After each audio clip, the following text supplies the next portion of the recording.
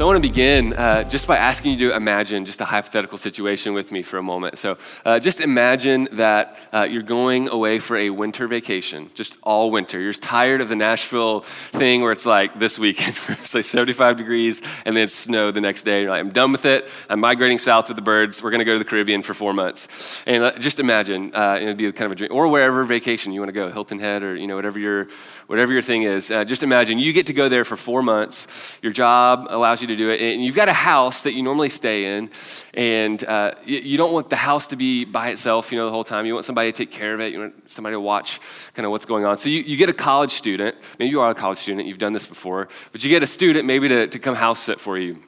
And so you get them set up. You're like, okay, you can use the kitchen. You can sleep in the bed. You can watch the TV. You can use the laundry. Like this house is really yours for the next 4 months, and you get to use it and enjoy it.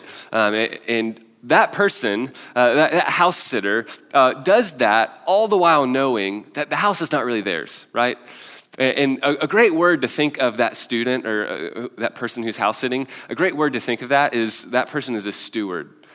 That word really speaks to what a house sitter does. They get to use and enjoy some of the benefits of what they're watching over, but they don't do it with a sense of ownership. They do it with a sense of respect and honor and care because it's not their house, right? So today I want to explore with you briefly about the idea of stewardship and the idea of what it means for us that we are created by God as stewards. And typically when we talk about stewards, we talk about money and finances. This is not like how to budget better and be a better steward of your money. That's not what this sermon is about. Some of you are like, great, that's not what I wanted today. So that's not what we're talking about. I want to explore what it means for us to be stewards of creation today. What it means for us to steward the earth that God has given us. We've been talking about that and singing about this already today. We see God in the stars and in the sunset, and these are all things that God has given us in creation, and He's created us as stewards to enjoy that. And so we can't wrestle with this from every angle or answer every question, but I do want to give you a little bit of my heart about what God has been teaching me in this area over the past year and stretching me in and kind of share with you, hey, this is what I believe the mission of God is about in some ways. And I want to invite us into that as a community, but also just kind of challenge you as even as an individual, a Christ follower, to take some steps in this area. So again, this might connect with you really deeply if you're already passionate about this. For others of you, this might be the first time you really consider some of this, and that's okay. So I want to jump in beginning with Genesis 1. If you're using one of the blue Bibles, that's going to be on page 1. It's the very beginning. So let's just turn to Genesis 1, and I want to begin there, and then after a while, we're going to switch over to Romans 8. So if you want to kind of hold a place marker, if you're like a forward thinker, you're like, I need to be there already so I can just turn and nail it. And that's really cool. That's on page 550 if you're using one of our blue Bibles. So Genesis 1 and Romans 8, where we're going to kind of be camping out today. So I want to catch you up briefly on what's going on in Genesis 1 and just kind of give you a picture of what God is up to, in this story so far. So if you read the first chapter of Genesis, it's all about God creating everything. There was nothing, and then there was something, and God created it. He spoke it into existence with His very words. And if you were to read the whole chapter, you'd see the different facets of creation that God begins to unfold. And each day, or whatever that means, it could be a day or it could be a whole age. We're not really sure. And God just begins to create, and He creates the earth and the universe and the stars and the sky and the moon and the sun. And there's all these different facets of creation. And after each kind of movement of creation, God proclaims. He says, "This is good." I really made some good stuff here. He makes the earth. And He's like, yep, nailed it. That is good right there. The sunset, and it's perfect. That's how God viewed His creation when He made it. If we were to keep going, we're going to jump into the verse in verse 26, and we're going to see when God creates humans, when God creates man and woman. And I want you to pay attention to the mission that God gives created humans at the very beginning, when everything was as it was intended. So let's jump in, verse 26 to 31, and we're going to read this and unpack it a little bit. So it says, "Then God said, 'Let us make man in our image after our likeness, and let them have dominion over the fish in the sea and over the birds of the heavens, over the livestock and over all the earth, and over every creeping thing that creeps on the earth.' So God created man in His own image. In the image of God, He created him. Male and female, He created them. And God blessed them and said to them, "Be fruitful, multiply and fill the earth and subdue it, and have dominion over the fish of the sea, over the birds of the heavens, and over every living thing that moves on the earth." And God said, "Behold, I have given you every plant yielding seed that's on the face of the earth, and every tree with seed in its fruit. You shall have them for food. And to every beast of the earth, and to every bird in the heavens, and everything that creeps on the earth, everything that has the breath of life, I have given every green plant for food." And it was so. In verse 31, and God saw everything that he had made, and behold, it was very good. And there was evening and there was morning, the sixth day. So I love this picture of creation that we get. That God creates it, and he calls it very good. It's beautiful, it's majestic, it's amazing. That's what we were singing earlier. God, you're just so beautiful. You've created this in such a beautiful way, right? I just want you to think for a moment, and you can close your eyes if you want. Just kind of picture one of the most beautiful landscapes you've ever seen. Whether that's at the beach and the sun is setting, whether that's at the Grand Canyon, whether that's at a national park, whether you've hiked a big mountain before. We all kind of have these moments where we just kind of step back and say, wow, like this is beautiful. This is so amazing. And we see just right at the beginning, God created it good. And I want you to pay attention to the relationship that God builds in with humanity and creation right from the very beginning. He gives them sort of a mission statement right at the beginning, and he says, I want you to have dominion over the earth and over the animals, over the plants. And this word dominion is really important for us. It's not the same as the word domination. So when you think of dominion, it implies a sort of stewarding, like we talked about earlier, whereas domination is going to be more like exploitation or oppressing or kind of using something for your own gain. And even in the next chapter, God tells the man and the woman, Adam and Eve, to take care of the garden, to steward it well, to take care of it and to work it. And it's this picture of God inviting humanity, inviting the creation of humanity into participating with him, to stewarding the earth and to loving the earth well. I love what one scholar says about this. He says, God makes us co-creators of the world. He invests in us the joy and the value of joining him in his mission of creation. That's kind of the picture of how God intended it, right? This beautiful, harmonious, peaceful relationship between creation and humanity where we're stewarding it, we're owning it with care and compassion, just like God does over creation. To oversimplify it, he invites humanity into the house, says, hey, you can use the kitchen, you can sleep in the bed, you can watch the TV, Netflix is all yours. Like you can have this, but we do so just like the house sitter does, with the knowledge, okay, this really isn't mine. And because it's not mine, I'm going to steward it in a way that is with respect and care and intentionality, right? So this is how God intended it to all unfold. And that's exactly how it is today, right? No, it's like that's not how it is today. When we look at the world around us, that's not what I experience. That's not what you experience on a day-to-day basis. That's not what we see unfolding with creation. Just think of creation by itself. Rather than peace and harmony in creation, we see so much devastation so often. You think about the hurricanes that come through the Gulf and just decimate poor countries like Haiti, just all the devastation and loss that causes. Think about the earthquakes that caused the tsunami in Indonesia that left like 500,000 people injured or killed. It's like, man, that doesn't seem to be functioning how God intended it. That doesn't seem very good. What is good about that? Despite all the beauty and all the splendor we see and every sunrise, we see these things, but it's like, man, something's off. Something is wrong. And what about our relationship to creation? Is it filled with stewardship and care and intentionality? I don't think we have to look far to see the ways that humanity is missing this, that we're coming up short. I want to give you just a few ways that we see this unfolding. We see human-caused climate change that's well documented throughout the world. Serious threat for coming generations. Increase in weather patterns, polar ice caps melting, and all the things that are going to unfold because of that. It's a little controversial, but I really believe that's happening. You see 20 major cities around the world where they're almost mandated to wear masks because if they don't, they'll probably die when they go outside over time. They'll get lung disease. You see rainforests that once covered 15 to 20% of the earth, vital to the earth's ecosystem, have been reduced to 4 to 5% in modern day because of deforestation. The waste management website that deals with trash in the U.S. says that we put 63,000 garbage truckloads of trash straight into a landfill. Not every year, not every month, but every day. 63,000 garbage truckloads straight into a landfill where it's just going to sit. It doesn't decompose. There are literally, this is crazy to me, 2 islands of plastic garbage, twice the size of Texas, in the Pacific Ocean because of the way currents have herded the waste together. You can look it up. It's called the Great Pacific Garbage Patches. It's like, what? Are you kidding me? Like, that's a real thing?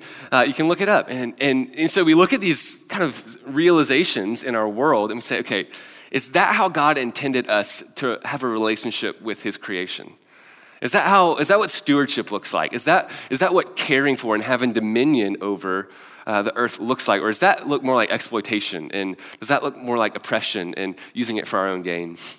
And I think more often than not, that command to have dominion has been distorted to mean that creation is just made for humans and we get to use and abuse it however we want just because we're here and we're more important.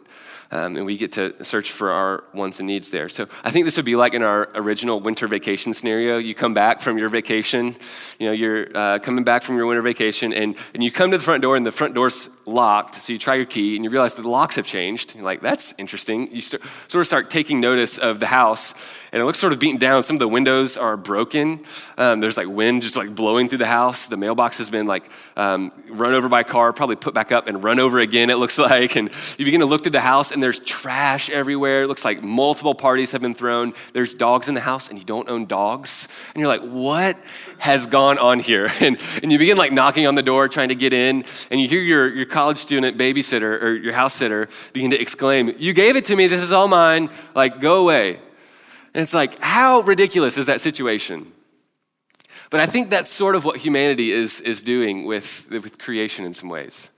We take this thing that God has given to us to steward, to care for as a gift, to have dominion over and respect for, and we've taken it as our own.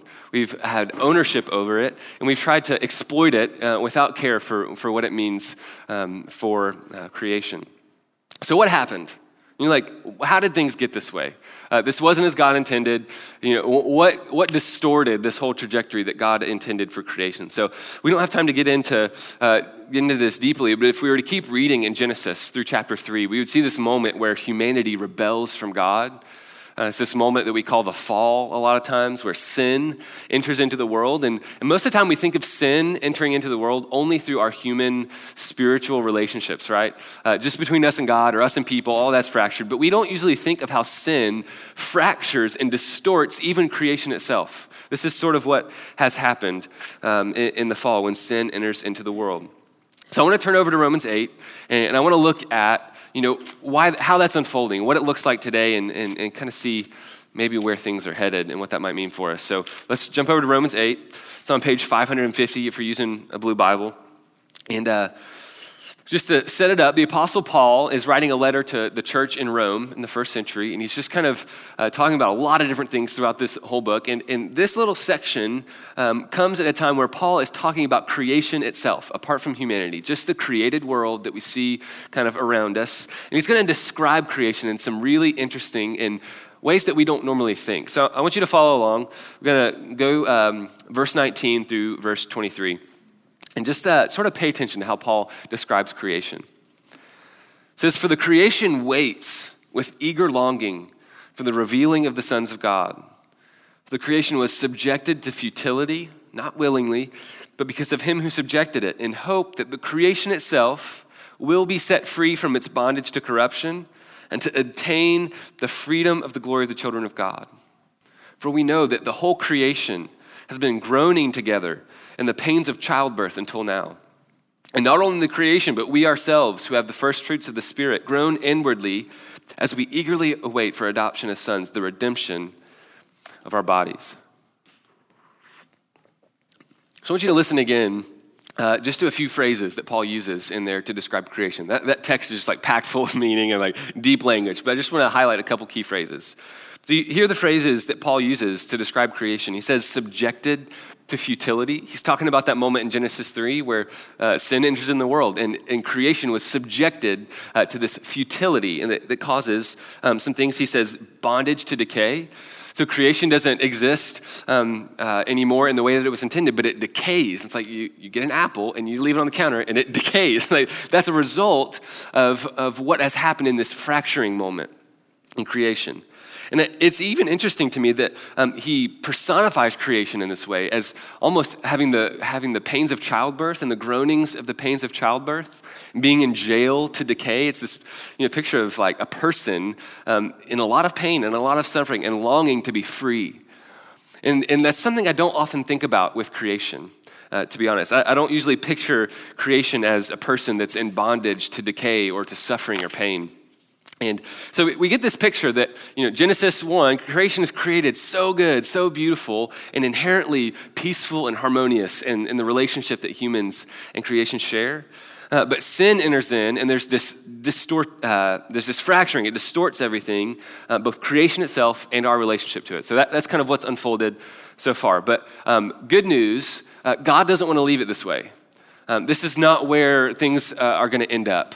And this is really cool. So if we jump into Romans 8 again, right at the end of verse 20, we see this glimmer of hope that creation is longing for. So read verse 20 and 21 with me again. It says, creation was subjected to futility, not willingly, but because of him who subjected it, in hope that the creation itself will be set free from its bondage to corruption and obtain the freedom of the glory of the children of God. Now, that verse is just like packed full of things that we could talk about. But what I want us to see here is that he's saying one day, creation itself will be set free from its bondage to corruption and decay in the same way that humanity will be set free from its sin. That there's this longing in creation to have this redemption and restoration that God will bring one day. And what he's talking about this one day, the song we sang earlier, when we arrive at eternity's shore, that day that we're talking about is this vision that John gives us at the end of Revelation, this vision of the end times where God sets everything right. God brings this new heaven and new earth into existence that we get to enter into and dwell with God exactly how God intended it in the beginning. That's the picture of like where things are headed. Like that's God's destination. Things are redeemed. Creation has been restored. It's been set free from its bondage in all these ways, just like humanity itself will be set free. This is just cool to me how big God's mission is in this way. So often we think of the mission of God so small in a tiny little box of, just Jesus coming to earth, dying on a cross and resurrecting so that sin could be dealt with and humans could have a right relationship with God. That is so true and vital, and hear me, central to what we believe and what we do, how we walk with God on our spiritual journeys, but it's not the full scope of what God is doing. There's this huge narrative that God is unfolding of taking creation that was distorted at the beginning and moving it back to this beautiful picture of how he intended it. And that includes humans, that includes creation, that includes all these aspects of what God is doing, being redeemed and restored into all that God intended. So I want you to think about this for a moment. One day we believe that humans, you and I, if we believe in Jesus, will be restored to how we were created. Free from sin, free from pain and suffering. This picture of, one day Jesus will return and things will be set right. God will implement this new heaven and new earth and we will be set free from our sin. So does that mean right now that we totally neglect all the sin in our life? We're just like, you know what? One day I'm going to die, first of all, and then I'll go to heaven and all the stuff I did in life, it's not really going to matter because I'm going to be perfect with God and that's going to be great. That's not what we do, right? It's like, no, we look to that future reality. And we anticipate that reality by partnering with God in the here and now to bring what is future into the now. That prayer that Jesus prays, would your kingdom come on earth as it is in heaven. Like we want the future reality of God to be our present reality. So we partner with the Holy Spirit to defeat sin and to grow in Christ, even though one day we know we will be made fully perfect with God. Think about our relationships with one another. One day we believe that every tribe, every tongue, regardless of upbringing, socioeconomic status, racial diversity, all of those things will not divide us anymore in the kingdom of God, but we'll be united around our love for Jesus. So does that mean right now we totally neglect everything that picture holds for us? We're like, no, let's just get more homogenous, only with the people that are like us. It's like, no, we don't do that. We want to anticipate that future reality. That's something we really want to do here at Ethos, is lean into diversity, both racially, socioeconomically, like all these ways that we want to lean into the future kingdom of God in the here and now. So, in the same way, if this is where creation itself is headed, to be redeemed, to be restored into this new creation, how God intended, does that mean right now we totally exploit it? We totally use it as our own without any regard to what God intended? I don't think that's what God wants for us. I don't think that's what God desires for us in the here and now. I think God desires for us to worship him by anticipating what God will do in the future in the here and now, by bringing that future kingdom and how we relate to creation into the here and into the now. So what do we do? How do we think about this? What does this mean for us at Hillsborough Village, at Ethos, on March 12th? I think this has really serious implications for people that follow Jesus.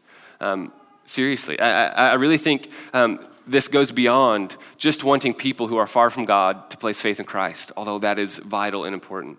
I think it goes beyond advocating for social justice in the world and pursuing racial reconciliation in our communities, although that is vital and important.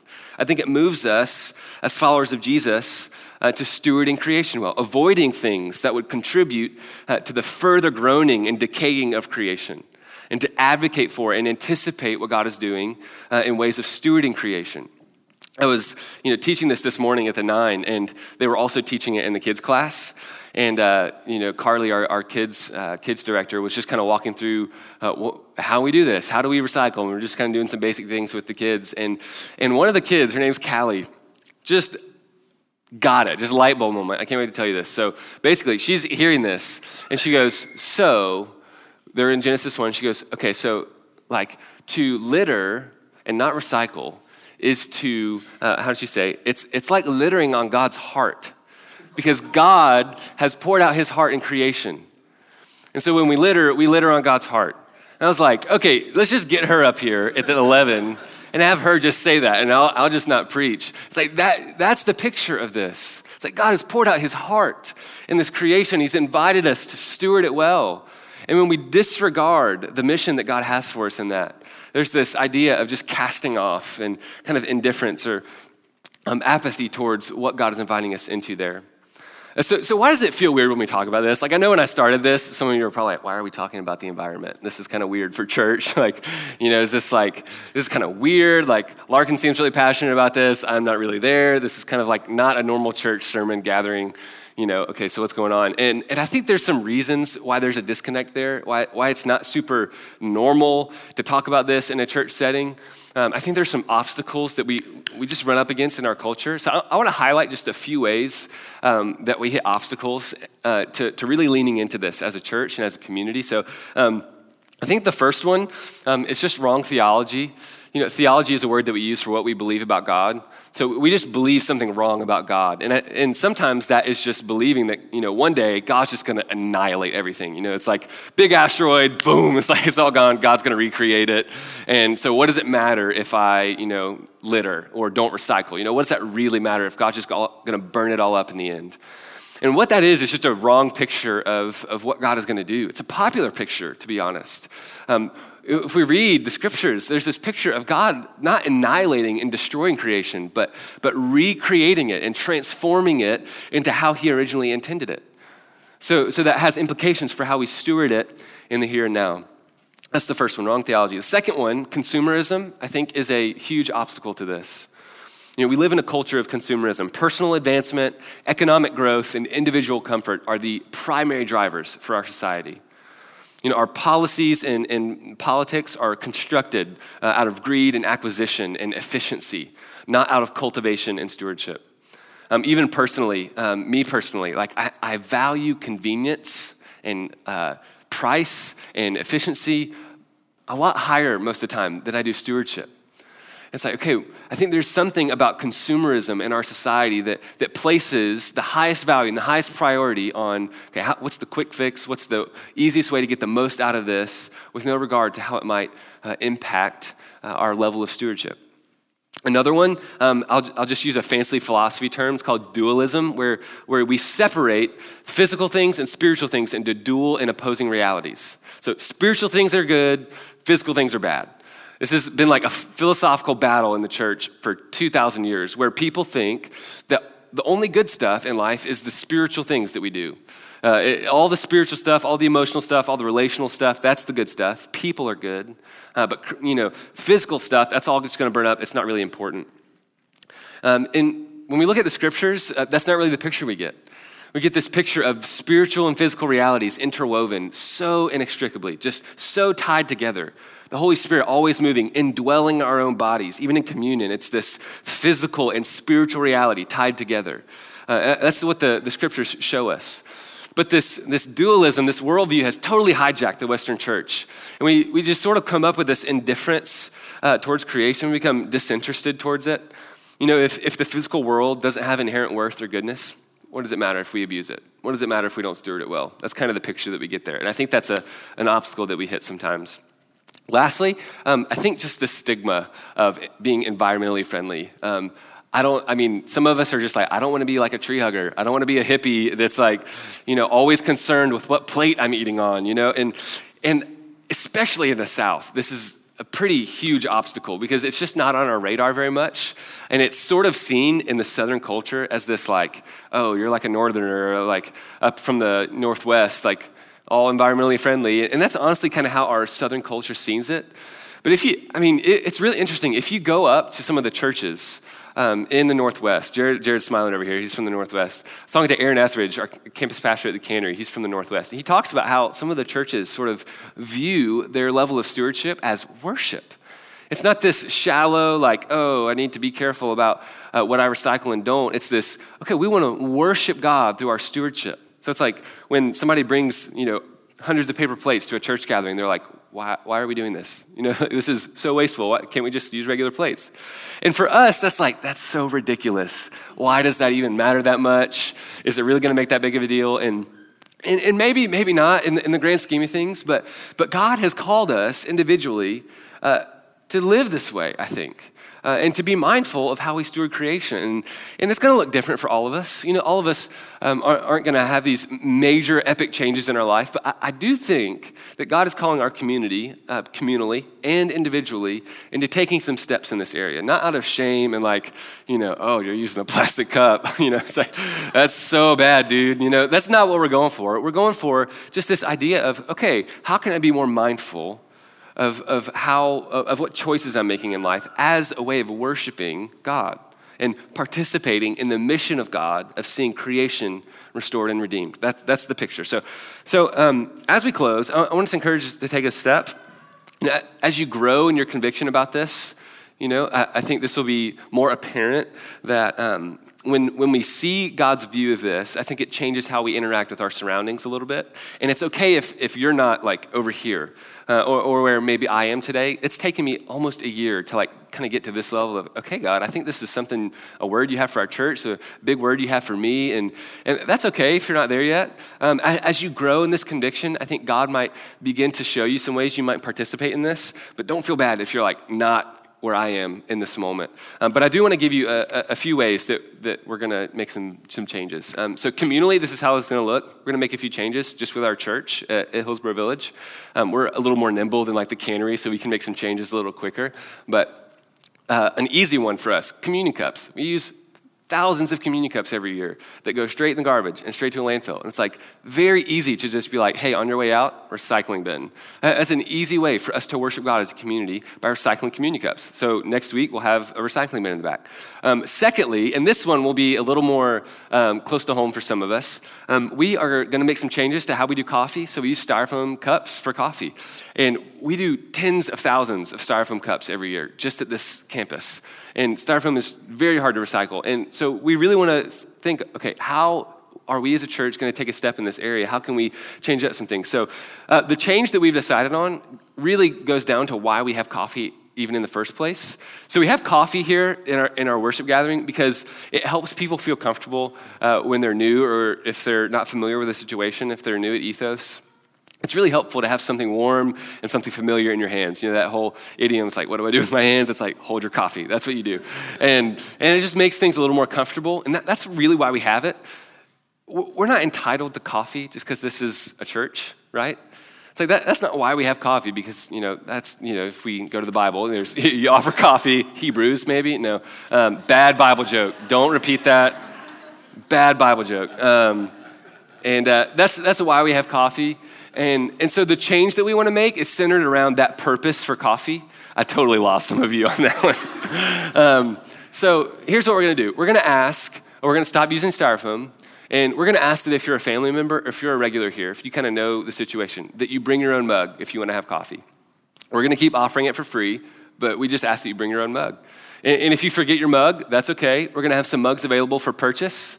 They're going to have the Ethos logo on them. They're going to be super normal mugs, and you can buy them almost at cost for like $2. So you can just keep buying mugs every week if you want. But the hope is that we get to a culture of saying, hey, I'm going to bring my own mug back to Ethos. And there's a little bit of money we're going to make on those cups that will help us give these mugs away for free to people that are joining us for the first time. Just kind of say, hey, that's our gift to you. So we're going to go away from styrofoam and go to mugs. That'll start next week. And this is a way that we as a community want to worship God. And so this is why I'm doing all this teaching in the first place, is because I didn't want to just say, hey guys, we're not going to use styrofoam anymore, bring your own mug. It's like that addresses the behavior. That doesn't address the vision and the impact of why we're doing this and why this is a way that we steward creation well. So communally, that's some steps we're going to take. But personally, this is going to look different for all of you. And I'm not going to sit up here and tell you how that's going to look. We could talk about, things like, okay, let's not contribute to the decaying of creation. Let's go the other way. So let's not participate in activities that increase pollution or exploit and exhaust natural resources or abuse the created world. Let's stay away from those, and let's do things that advocate for the stewarding of creation. Let's participate in policy development that really helps care for the environment. Let's recycle things that can be recycled. Let's fight against human-induced climate change. Like, these are things that we could talk generally, but specifically in your life, I can't tell you what to do in this area, and I don't want to tell you what to do in this area. I don't want to shame you into feeling guilty if you use a paper cup or a paper plate for your leftovers. That's not the point. What I do want to do is challenge you to just evaluate your life, to evaluate your life choices in regards to stewardship. Just examine some things. One of the questions I've been asking myself is, what ways does consumerism take an unnecessary higher priority than stewardship in my life? What ways does consumerism kind of drive all my purchasing decisions? In what ways can I make an easy shift to stewarding creation better? That's a question I've been asking myself. Maybe you want to ask yourself that as well. For some of you, this might be a deep conviction, and you want to make some big changes in your life, and that's awesome. And some of you already bring your own mugs, and that's great. You're already involved in this, and that's something that you've already thought about. For others of you, this might look like a very small step. For others of you, this might be, I'm not really on board with this yet. I don't really know if my heart is really there.